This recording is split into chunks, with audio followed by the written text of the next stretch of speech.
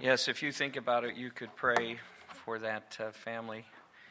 Pastor Lance Quinn did the funeral yesterday, and some of you know Pastor Murray. He was also asked to come there to Arkansas and to minister there to the family, and they had to get a venue that a church that had a seating capacity of 4,000 because it's such a trauma there. In fact, they found a package addressed to the Tittle family. They found a package 80 miles away with a picture of the mother when she was a toddler. 80 miles away. They found a Bible and other things 30 miles away from the home. So it was a devastating issue for them to deal with, and we pray and encourage you to pray that the grace of God will undertake for them during these days. Difficult time. And admittedly, and I feel most compassionate towards our people because this is the second time in almost as many months, but admittedly, I am a poor substitute for our dear brother Lance Quinn, and prayerfully, we'll be able to see him join us for a future conference. We would love to have him here. He's a dear brother. Those of you who know him, we were looking forward to being together with Dr. Lambert and having that crew together. In fact, the first time I met Dr. Lambert was in Lance Quinn's office at the Shepherd's Conference a while back. So while I readily admit then that there certainly are better preachers than the substitute, I take comfort in knowing that there's no better word to be preached, right? And so we're thankful for that. So we'll trust then in the Spirit of God, who uses weak instruments, that Christ and His Word may be all the more exalted. If you take your Bible, please, and turn to Psalm chapter 1. Psalm chapter 1. And we're really just going to focus on the first verse and just touch in way of application on the second verse. But we'll read this whole psalm together. Psalm 1, Blessed is the man who walks not in the counsel of the wicked, nor stands in the way of sinners, nor sits in the seat of scoffers, but his delight is in the law of the Lord, and on his law he meditates night and day. He's like a tree planted by streams of water that yields its fruit in its season, and its leaf does not wither. In all that he does, he prospers. So the wicked are not so, but are like chaff that the wind drives away. Therefore the wicked will not stand in the judgment, nor sinners in the congregation of the righteous. For the Lord knows the way of the righteous, but the way of the wicked shall perish. It's said that when the famous missionary Dr. David Livingstone started his trek across Africa, he had 73 books in 3 packs weighing 180 pounds. And after they had gone 300 miles, Livingstone was obliged to throw away some of his books because of the fatigue of those carrying all of his baggage. And as he continued on his journey, he was forced to do the same over and over, and his library began to shrink, growing less and less, until Livingstone had but 1 book left, which he would not throw away, and that was his Bible. As counselors, prospective counselors, and even as counselees, I would say to you today that Livingstone gives to us the right example, doesn't he? For at the end of the day, the Bible is the only book that we need, for its counsel is the safest counsel of all. So the Reformers had it right when so long ago they took up the cry of sola scriptura, the Bible alone. The Bible alone. As Christians, the fact that we find ourselves living in an age which questions not only the veracity of the Bible, but by extension, the usefulness of the Bible, that is nothing new. We heard of that even in that first session this morning. But what is new is that more and more of those claiming to follow Jesus Christ are now the very ones who are questioning His Word the most. We see that time and again, don't we? We see it in regard to the matter of creation. We see it in regard to the matter of salvation. And we certainly see it especially evident when we consider how it is that we are to counsel. This is the area that the Puritans rightly called soul care. As God's people, we all need then to be refreshed and encouraged about the preciousness and the precious Word of God. As biblical counselors, we need to be sure that we do not fall into the temptation to doubt the authority and the sufficiency of the Word of God. The psalmist says, I will worship toward your holy temple and praise your name for your loving kindness and your truth. Now listen, for you have magnified your word above all your name. Psalm 138 and verse 2. You have magnified your word above all your name. So here we're told how highly God magnifies his own word. And therefore, Christians, how much more then should we not magnify the Word of God? So we need to be reminded and encouraged in the Word of God's truthfulness, the Word of God's usefulness, and the Word of God's power. Hebrews chapter 4 and verse 12 says that the Word of God is living and active and sharper than any two-edged sword. It alone can accomplish the purposes for which God intends. Thus does Jesus say in Matthew chapter 4 and verse 4, it is written, man does not live on bread alone, but on every word that comes from the mouth of God. It is God's unaltered word which is most needful in the culture and in the church today. It is God's word which is most needed in the counseling office today. Why? Because it's God's word alone which is powerful enough to change the heart. Thus, we need more David Livingstons today, don't we? And may God raise up men who will refuse to throw away their Bibles. We're surrounded by many church leaders who are both explicitly and implicitly unloading their Bibles in favor of something or someone else. What is the next fad? What is the next thing that is supposed to help people? We see it in preaching. We see it in teaching. And again, brethren, we certainly see it in this ministry of soul care. And these leaders are encouraging those who follow them to do the same thing, to question the Bible, to question the usefulness of the Bible, to say the Bible really doesn't speak to those things that, as we heard in that first session, and certainly by God's grace there'll be overlap today in what's being said, but the Bible doesn't speak to those things that it says it addresses. Everywhere around us it seems that the very ones charged with magnifying the Word of God and lifting up the Word of God are the ones who are capitulating to the prevailing winds of this current culture. Now, noting this trend in an article written for the Spurgeon Fellowship Journal, James Sweeney states, there's a growing consciousness of two dangerous trends in ministry today with regard to the Bible, both of which can be characterized as losing our grip on the essential authority and power we claim for ministry. First is the danger of not using the Bible at all, and second is the danger of making the Bible something other than it is. For example, in his newest book, A New Kind of Christianity, emergent church leader Brian McLaren writes that for the past millennia, Christians have been using the wrong hermeneutic in their interpretation of the Scriptures. You weren't aware of that, were you? You didn't know that for the last 2,000 years we've been using the wrong hermeneutic. But don't you fear, rest assured. Sit down, relax. Don't go anywhere.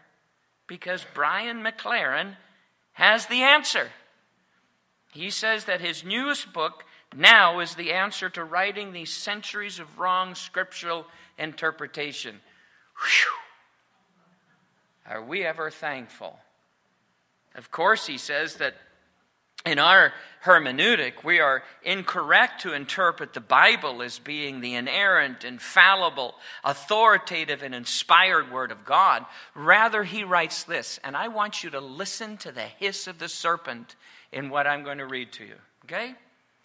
I'm recommending we read the Bible as an inspired library. This inspired library preserves, presents, and inspires an ongoing, vigorous conversation with and about God, a living and vital civil argument into which we're all invited and through which God is revealed. After all, revelation doesn't simply happen in statements. It happens in conversations and arguments that take place within and among communities of people who share the same essential questions across generations. Revelation accumulates in the relationships, interactions, and interplay between statements. And so he views the Bible to be a slowly evolving human understanding of God. He says, Scripture faithfully reveals the evolution of our ancestors' best attempts to communicate their successive best understandings of God. As human capacity grows to conceive of a higher and wiser view of God, each vision is faithfully preserved in Scripture like fossils and layers of sediment. Exactly. The hiss of Satan. Now, we don't have time to unpack the statement today, the whole statement, but just recall that in Exodus, Moses didn't have a conversation with God and then attempt to give his best understanding of his conversation about God to the people. God told Moses what to say, and Moses went and said it. The canon of God's special revelation then is finished. He isn't waiting for us to evolve more in our understanding of him so that he can tell us more. 2 Peter 1:3 is a verse that we return to often, isn't it, as biblical counselors, that God has given to us everything that we need for life and godliness, and it's contained all in the understanding of who the person of Jesus Christ is and what he says. Rather, Jesus, the Word of God, has already clearly shown us who he is in special revelation, and that special revelation is the Word. And what is our responsibility then, brethren? Our responsibility is to submit ourselves to him. God tells us, and we bow our knee. Note then that the way of the false teacher is to always try to exalt man over God. The way of the Bible is to always have man exalt God. Now, certainly these dangers are not new. McLaren really has just retrofitted the theological liberalism of the past century to the present.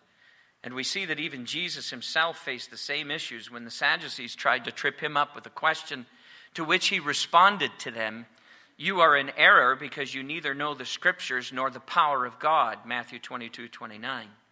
Jesus plainly tells them that their error was not knowing that the Scripture, because it is God's Word, is the very power of God. Didn't we hear that in the first session? If we don't have the Word of God to give, we're powerless. We have nothing. Therefore, when we do not know and when we do not use the Scripture, we do not avail ourselves of the power of God. Listen to me this morning, brethren. In the care of man's soul, to the extent that we rely on anything else is the extent to which we will not know the power of God in caring for souls. To the extent that you listen to someone else apart from your Bible, you will not know the power of God in having your own soul cared for.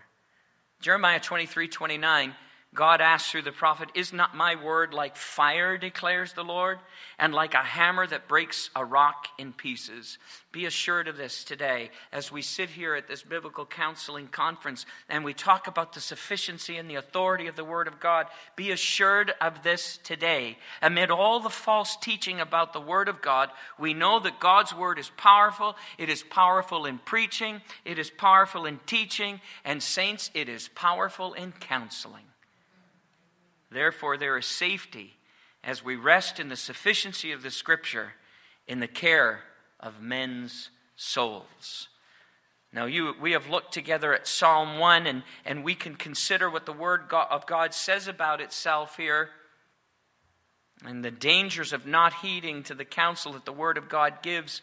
And I just want to highlight this first verse. "Blessed is the man who walks not according to the counsel of the ungodly, nor stands in the path of sinners, nor sits in the seat of the scornful." The entire book of Psalms is a book which celebrates the wonders of God's Word.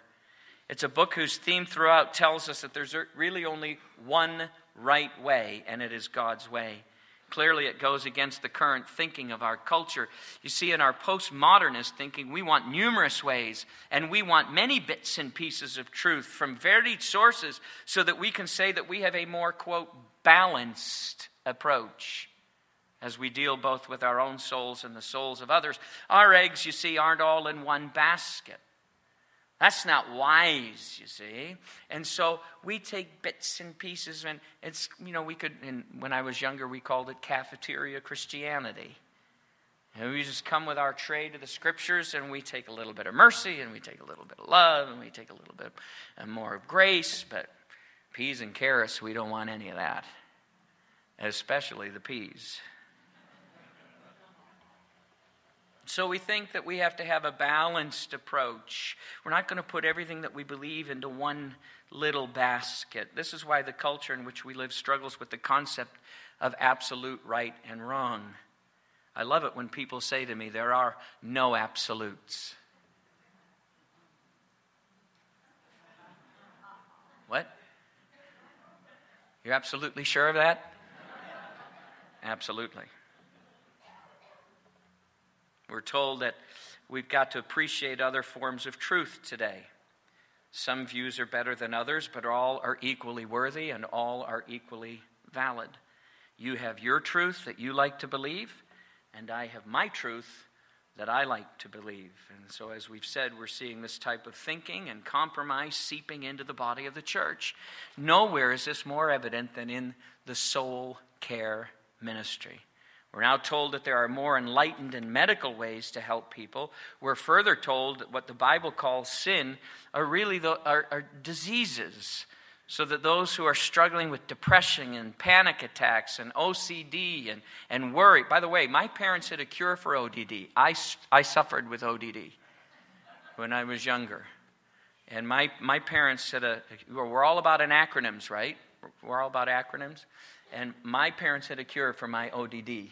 And it was BELT. And it was a fast cure. Right? And so we're told that those struggling with these aren't sins. These are medical diseases, etc., etc. The list could go on. And we need then additional help to help them apart from the Scriptures. And we might, as we heard in the first session, include the Scriptures, but we need more than the Bible gives to us. I mean, after all, we're 21st century people. We're so arrogant in the way that we approach the Scriptures, aren't we? We're 21st century people, and our problems are much greater, much more significant than what Paul was addressing to those poor little Corinthians. I mean, we've got real problems today. We've got serious issues today. And so we're cautioned that we need the counseling wisdom of the world in order to counsel Christians. In fact, Christian psychologist and professor Dr. H. Newton Maloney states the common view today. He says, we can and must draw from other non-biblical sources if we want to understand human beings and bring about maximum change through counseling. It's not just that we can. We must. We have to look at other sources. Your Bible isn't enough. Silly you to think so. We can and we must go from non-biblical sources. He also states the Scriptures are certainly inadequate when it comes to understanding people. No wonder our brother would weep this morning. And it should bring us all to the verge of weeping when those who claim to follow Christ say that His Word isn't enough, or that we need more. And so, brethren, I want to assure you this morning that the Bible itself cuts through this false kind of thinking like a hot knife through butter. Psalm 1 especially cuts through this cultural relativism, showing us the progressive danger of leaving the counsel of the Word of God. Let's see how. First of all, David begins with this term, blessed is the man. Blessed is the man. Now, appropriate, I think. I'm indebted to my study of Dr. Adams on some of this. Blessed is the man. In the Hebrew, we see the word for blessed can rightly be translated happy. So we might rightly say, happy is the man. Adams translate this, oh, the happinesses of the man. Another version, oh, very happy, how very happy is the man. So quoted to emphasize the abundance of multiplied blessings, happiness that comes to the righteous. John Calvin states, the sum and substance is that they are blessed who apply their hearts, listen, to the pursuit of heavenly wisdom. Who's happy? Those who apply their hearts to the pursuit of heavenly wisdom. Whereas the profane despisers of God, although for a time may reckon themselves to be happy, shall at length have a most miserable end. Do you desire to be happy? Do you desire to have those whom you're counseling to be happy? Who in the sanctuary would say no? No for me, and a big no for the counselee. I certainly don't want them to be happy. Think back on all the things that you have chased after, the things that the world said you needed in order to make you happy, to make you blessed. Did they? Billions of dollars are spent yearly in this country alone on the pursuit of happiness, and yet some of the saddest people in the world are those who seem to have so much of what the world says should make them happy.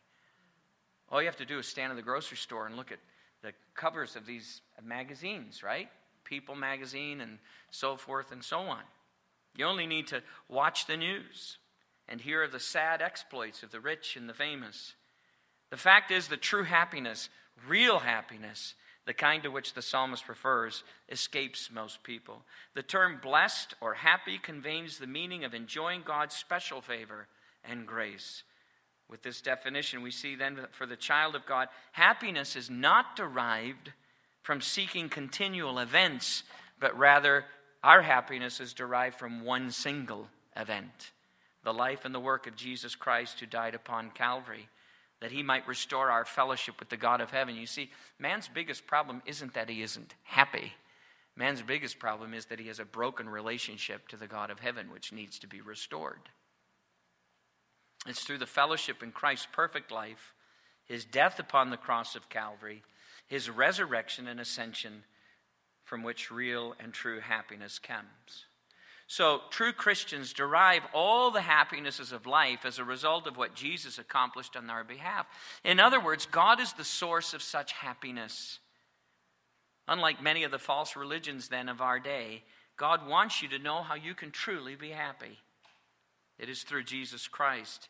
It's our privilege then in counseling to point the unconverted to Jesus Christ for salvation and to point the Christian to Jesus Christ for progressive spiritual growth. How does that happen? Well, the psalmist tells us, he walks not in the counsel of the ungodly. How does one attain the happinesses of which the psalmist speaks? Through proper counsel. We know generally that the word counsel means advice given towards some desired end. Here the psalmist starts out by telling us to watch out for the kind of counsel we both give, but for our purposes today, watch out for the kind of counsel you give. Why? Because, brethren, now listen, there are only two kinds of counsel. There's God's counsel and every other form of counsel. There's no third kind. There's what God says, which of course is right and true, sufficient and authoritative. And then there's everything else. Brethren, there really have only been two kinds of counsel from the beginning. God's counsel and the serpent's counsel. We see that in Genesis chapter 3. That's why I said to you, listen for the hiss of Satan's tongue in what Brian McLaren writes. Because Satan's attack has always been the same throughout the ages, and it is always to attack the Word of God. Did God really say? Did God really say? And so what we see then for us is that there can be no mixture of the two. Adams correctly states, since the Bible is the standard of truth, then it must not be commingled with anything else. Upon mixing of the divine word with the human word, all becomes indistinct. Everything grows cloudy. All certainty is lost. The standard has been so weakened by the commingling process that the thinking Christian must conclude that this approach leaves him with no way of distinguishing God's truth from the devil's error. So the first question to ask, what is the source of the counsel which you are giving to others? What is the source of the counsel which you are giving to others? Only God's counsel is right, coming to us only through the special revelation of His Word. Now, you need to think about that. As I say in our church, the question is not whether or not you will counsel. You will counsel.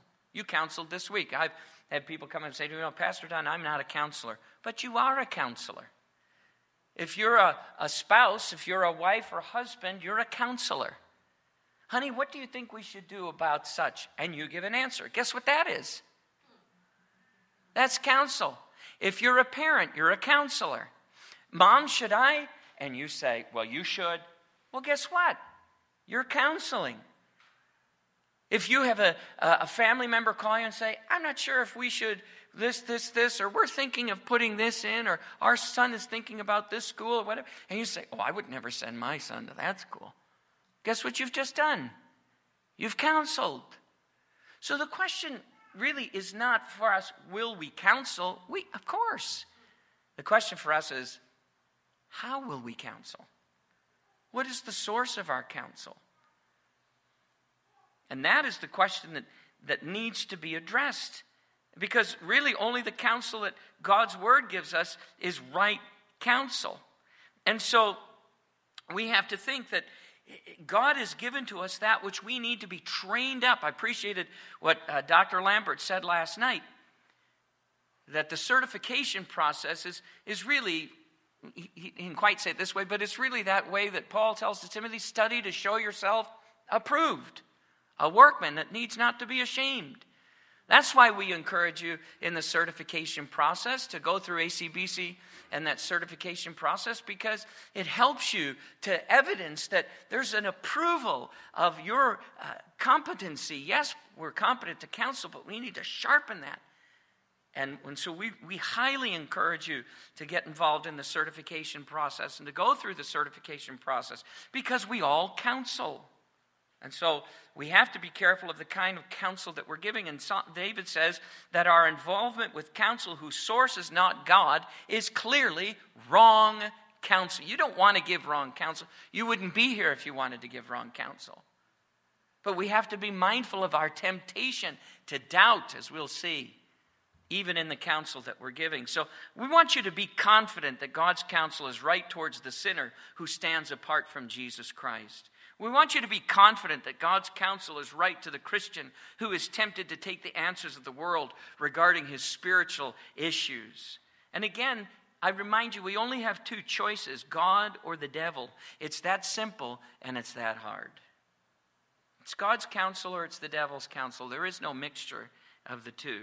So the psalmist then goes on to help us to see the dangers here of both giving bad counsel and taking bad counsel. And for our purposes today, let's consider the danger of giving bad counsel.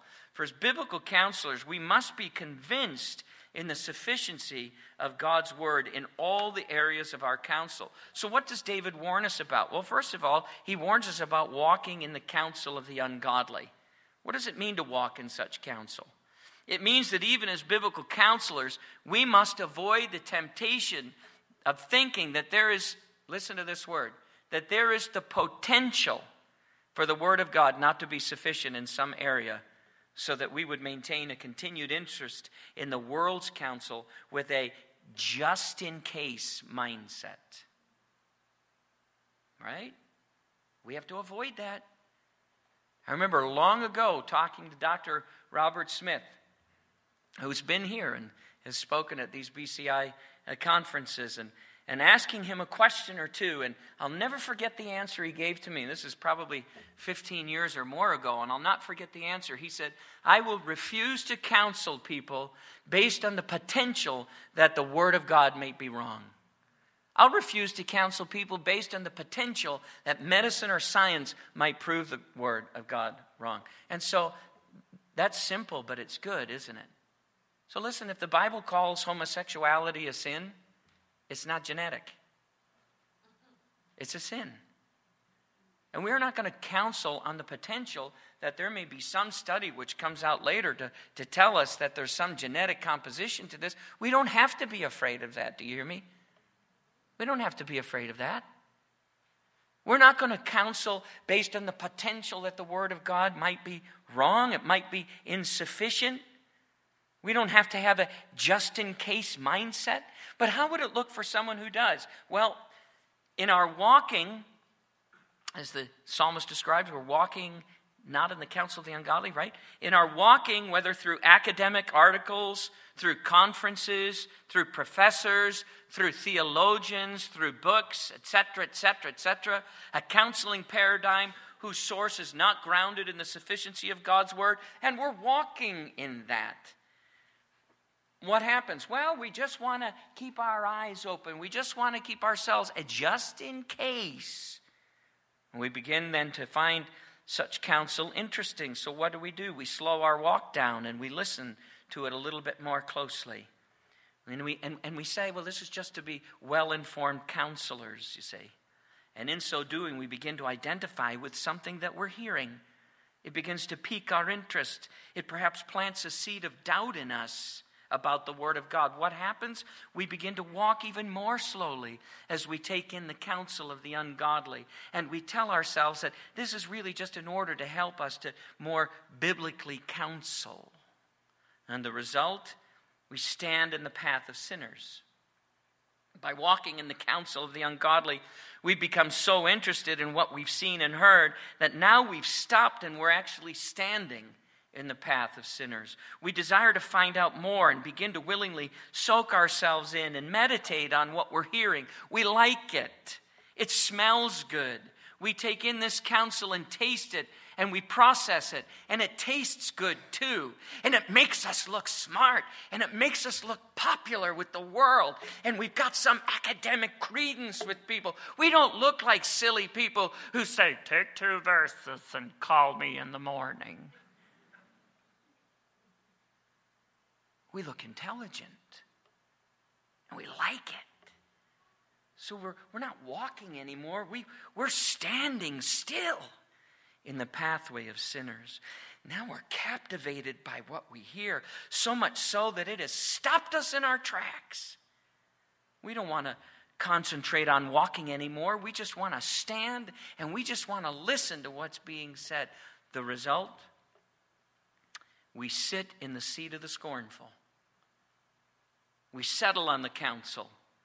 We've now come to believe it, to support it, and we'll even defend it. We've actually become comfortable enough to sit amongst those who are openly against God's counsel. In short, brethren, what we see happening is that we give in. We give in. Now, I ask you this morning, is that a possibility even for biblical counselors? Well, the answer is yes. If we don't think so, remember that pride comes before the fall. The devil is not content, brethren. The devil is not content to have an army of biblically trained counselors who are committed to the sufficiency and the authority of the Word of God. The devil hates it. And he will do all that he can to diminish our number.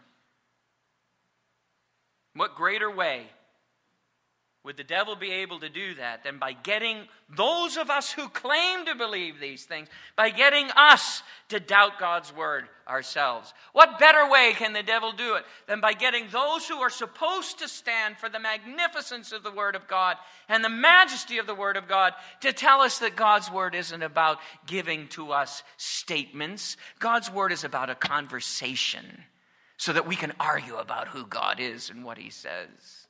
What better way for the devil to infiltrate a movement that God has clearly started, that God is in because it highlights his word, than for the devil to get us to doubt the Word of God, to walk, to stand, and to sit under counsel that isn't godly. We need to be careful. We need to be careful to avoid the temptation that is there, not to look like simpletons to the world because we cling to the Word. And that's there. I know that's there. I'm not as smart as most of you. But I'll tell you this. I've had people say to me, you cannot be such a mental midget as to believe that the Word of God will deal with these things. I can, because as our brother said in the first session, I've seen with my own eyes God raise the spiritually dead and give them life. I've seen with my own eyes what the world says that could never be changed, could never be solved. I've seen God do it with my own eyes, and to Christ Jesus be the praise. Because that's the God we serve. We have to be careful, brethren, of this temptation that's there for us. We want to look smart. We want to look intelligent. And we just don't look intelligent. We come in and say, I believe in the Word of God. And you say, listen, greater men than me have died for the simple statement that this is God's Word and there is no other. God, help us to stand on this Word. It's a temptation for us, because if I lose sight of the fact that Jesus says in Mark chapter 7 that all behavior flows from the heart, and in the counseling session then, if I'm doubting what the Word of God says, all behavior flows from the heart? Now, you just need to meditate on that. I've thought about that statement a lot. Matthew 15:19, and what we see in Mark chapter 7. I say to our church this simple phrase: the simplicity of my Bible helps me with the complexities of life. Why do I do the things that I do? Well, the heart is the fountain, Jesus says, from which all behaviors flow. We do that because it's what comes from our heart. But you see, if we're tempted to doubt that as biblical counselors, and in the counseling session I skip over pre-evangelism and do not deal with the gospel need of the counselee who sits in front of me, and instead begin to deal behavioralistically with the counselee, the doctrine of election notwithstanding, the results can be manifold and eternally damning. Brethren, there's much bad counsel concerning the souls of men today, and there are many who give the kind of ungodly counsel which damns people to an eternity in hell. That should make us weep. May we as biblical counselors never be among those who do such because we've grown to doubt the sufficiency of the Word of God. Let us be sure that we never surrender in the giving of the gospel to the broken and the hurting. May we always remember that when God sovereignly brings an unbeliever to us for counsel, we have the wonderful privilege, and it is, to do pre-evangelism counseling, to point them to the power of the cross, to show the sin-broken and hurting that they can be brought to the forgiveness of Jesus Christ. What greater privilege is there than that? I've seen more people come to a saving faith in Christ Jesus as a result of the counseling ministry than as a result of the preaching ministry. It says less about my preaching than I'd like, but I asked Dr. Adams that question once. Why is that the case? Why is it that we see more, and this is what breaks my heart, that pastors don't get involved in biblical counseling, pastors who desire to see people come to Christ? There's no greater way to do that than like Jesus does with the woman at the well in John chapter 4. He meets her right where she is. And I said to Dr. Adams, why is that the case? He said, I'll tell you why that's the case. Because when people come to counseling, they're ready. Now, what a shame if I begin to doubt the Word of God and do not give to them the gospel of Jesus Christ, because I'm doubting if this behavior is really a sin or if this is the issue. Against all the Christless counsel of the world today, let us lovingly urge those counselees who come to see us. Let us urge them to confess that they are sinners, to ask God for forgiveness through the blood of Jesus Christ, to not trust any longer in the counsel of the world. Be assured there is safety and blessing in such counsel because it's grounded in the sufficiency of God's Word. In counseling, Christians sitting in the seat of the scornful can be seen by subtly following the counsel of the world instead of the direct counsel of the Scriptures in the way that we're encouraged to encourage people to live. For example, perhaps a Christian wife wants to leave her husband, not for any biblical reason, but only because she says she doesn't love him anymore and he doesn't treat her the way that she deserves to be treated. And her family tells her to get out. She remembers that her mother told her not to marry that jerk and said that she was too good for him anyway. And of course her friends, most of them who are unsaved, her friends tell her to leave him and he doesn't deserve her. And after all, a good number of them have left their own husbands for the very same reason. And why shouldn't she? Because she deserves to be happy. She watched a woman on Dr. Phil who was in the very same place, and Dr. Phil told that woman to leave her husband because she deserved to be happy.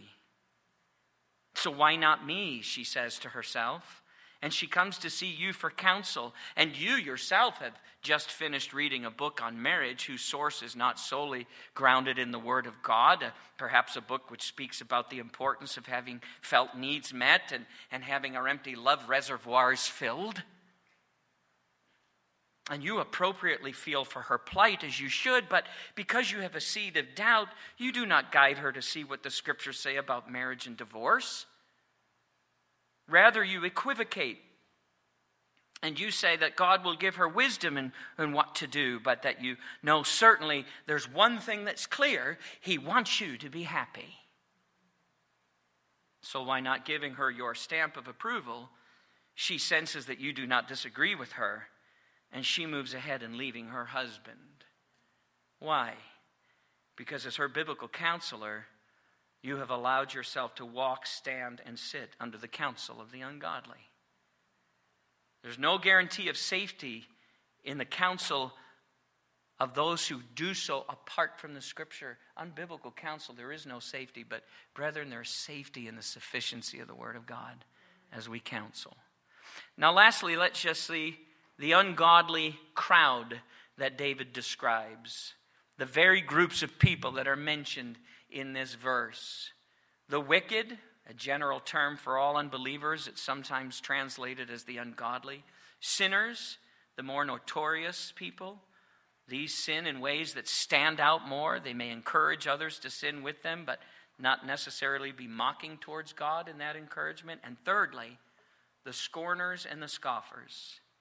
This group not only sins, but they mock God and His Word and all those who follow Him. These are the ones who will say that Christianity is repressive and narrow-minded and even bigoted.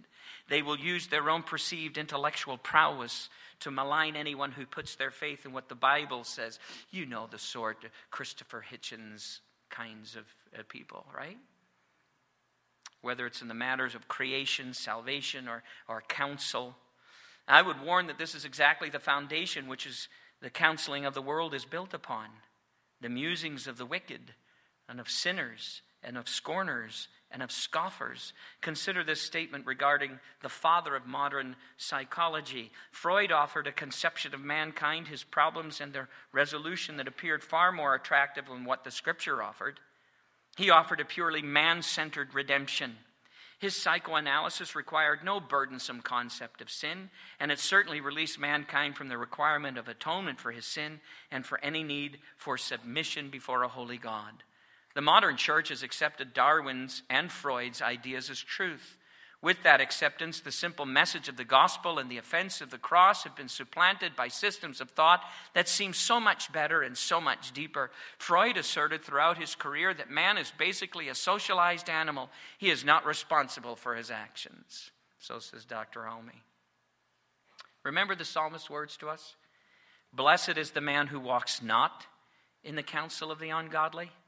Remember that there are only two sources of counsel, one which flows solely from God and one which flows from the deceptive serpent. There is no mixing of the two. One will naturally be supplanted by the other. Sadly, all too often in the church today, there are constant attempts to mix the two. More sadly, in such mixing, it is the Bible which is supplanted by the worldly counsel of Freud et al. Consider this quote from a Christian psychologist as given by John Street in his book, Think Biblically. Despite its wealth of information about human beings, their universe, and their God, the Bible is not intended to be a psychological textbook. The Bible does not tell us about the developmental stages of infancy, the fine points of conflict resolution, or the ways to treat dyslexia or paranoia. Psychology focuses on issues like these. And another who says, I know it sounds unscriptural to say that some individuals need more than the church can offer, but if my car needs the transmission replaced, do I expect the church to do it? Or if I break my leg, do I consult my pastor about it? For some reason, when it comes to emotional needs, we think the church should be able to meet them all. It can't, and it's not supposed to. This is just a sampling of what is out there, which tells us that the Bible is not enough and it's not sufficient. Dear saints of God, there has always been one consistent target of the enemy. It's God's Word. As those who profess to counsel from the word, be careful. Be careful not to walk, stand, or sit under any other counsel. Psalm 33:11, we read, the counsel of the Lord stands forever. This counsel is found in the word of God. It is the counsel which is true. It is the counsel which will lead to salvation. It is the counsel which will make one blessed, which is powerful. Our counsel will always be safe when it's grounded in the sufficiency of God's word. As Tim Challies rightly states in response to McLaren's new book, the Bible insists that it is the living, active word of God, breathed out by God himself. It is not man-made document subject to error, evolution, antiquation, or reinterpretation. Jesus himself spoke clearly about the authority and the relevance of Scripture and showed no hesitation in unfolding its meaning and faulted others for misunderstanding it. In Mark 12:24, Jesus said to them, "Is this not the reason you are wrong? Because you know neither the Scriptures nor the power of God." And so, as a biblical counselor, pray that God keeps you from the ever-subtle temptations of the enemy in thinking that the Word of God is not sufficient. Always be sure to claim the second verse that we read here in Psalm chapter 1 in your counseling. But his delight is in the law of the Lord, and in his law he meditates day and night. An unknown writer has said that the Bible is the mind of God, the state of man, the way of salvation, the doom of sinners, and the happiness of believers. Its doctrines are holy, its precepts are binding, its histories are true, and its decisions immutable.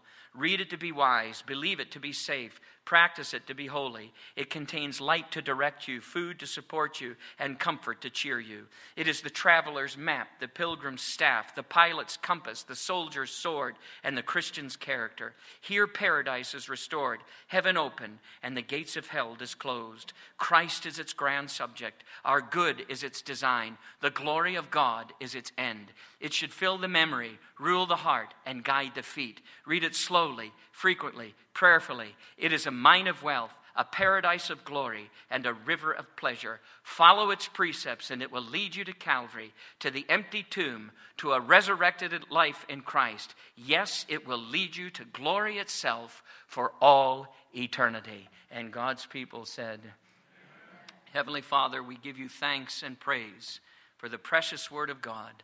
Help us to magnify your word as you yourself magnify it. Cause us to be passionate for the things of Christ and his word, and we'll give you the thanks. As we stand in a day which hates your word, let us be known as those who ever love and ever promote and ever hold forth the word of God. Make us like David Livingston. Let us throw every other book away, but never our Bibles, we pray in Jesus' name. Amen.